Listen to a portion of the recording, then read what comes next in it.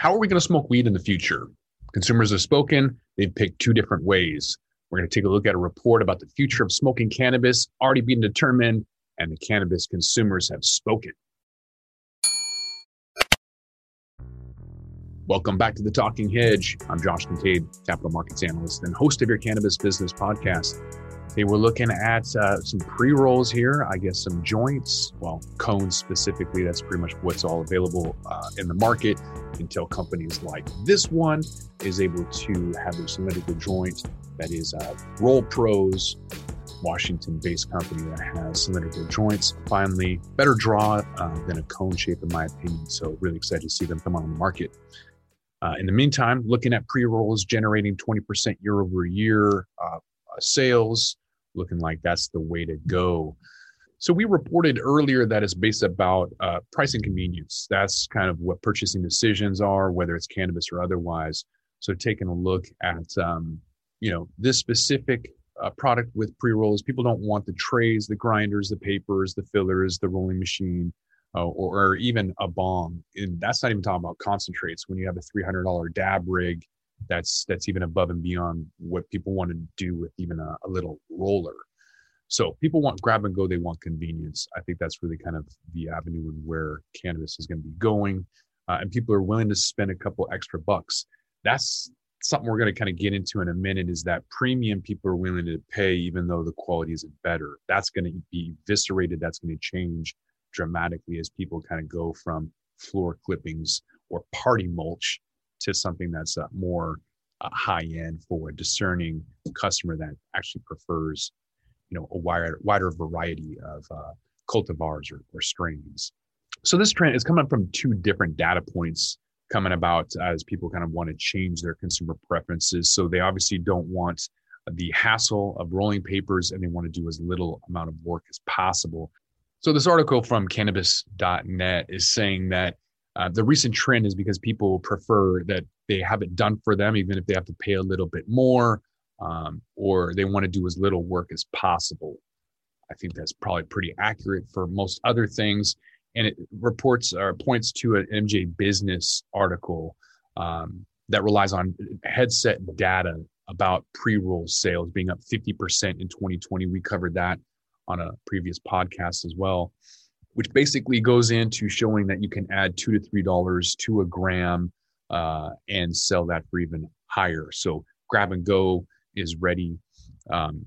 In Washington State, at least, the average demographic for pre-rolls, white women 50 and older, soccer moms, grab and go. They don't want to carry anything, dab rigs, bongs. They don't want to roll anything. They just want to light it and go with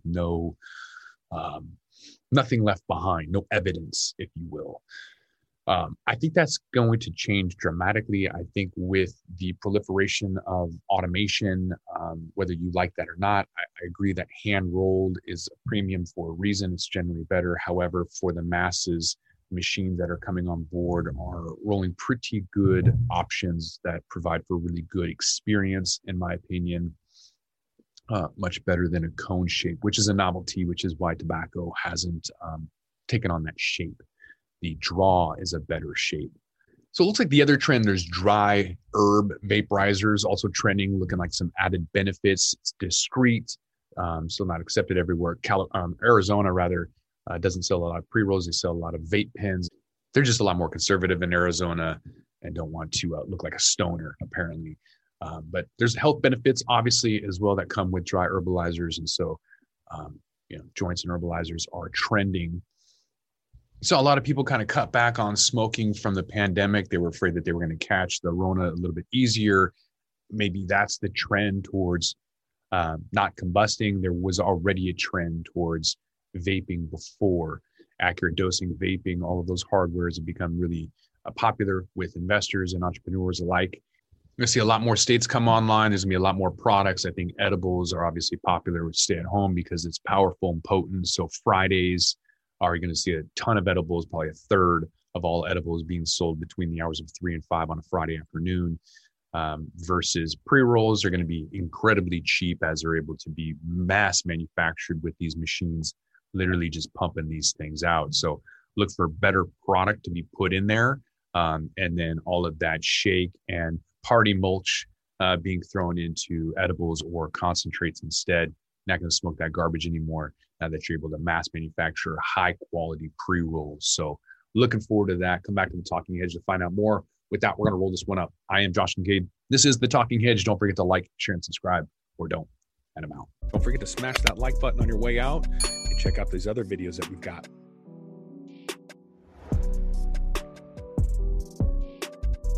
Thanks for listening to today's show. To check out more great cannabis podcasts, go to podconnects.com. Here's a preview of one of our other shows. Hey everyone, it's Ryan from the Cannabis Connoisseur Podcast. If you're looking for ways to utilize cannabis to keep you healthy, strong, and sharp, come join us every Wednesday where we dive into the best ways to use cannabis to optimize your life. Topics include cannabis and athletics, cannabis for productivity, cannabis for anxiety, cannabis for a healthy immune system, and so much more. If you're a curious connoisseur, this show is for you. So please head over to our page and we're looking forward to seeing you this week. Bye.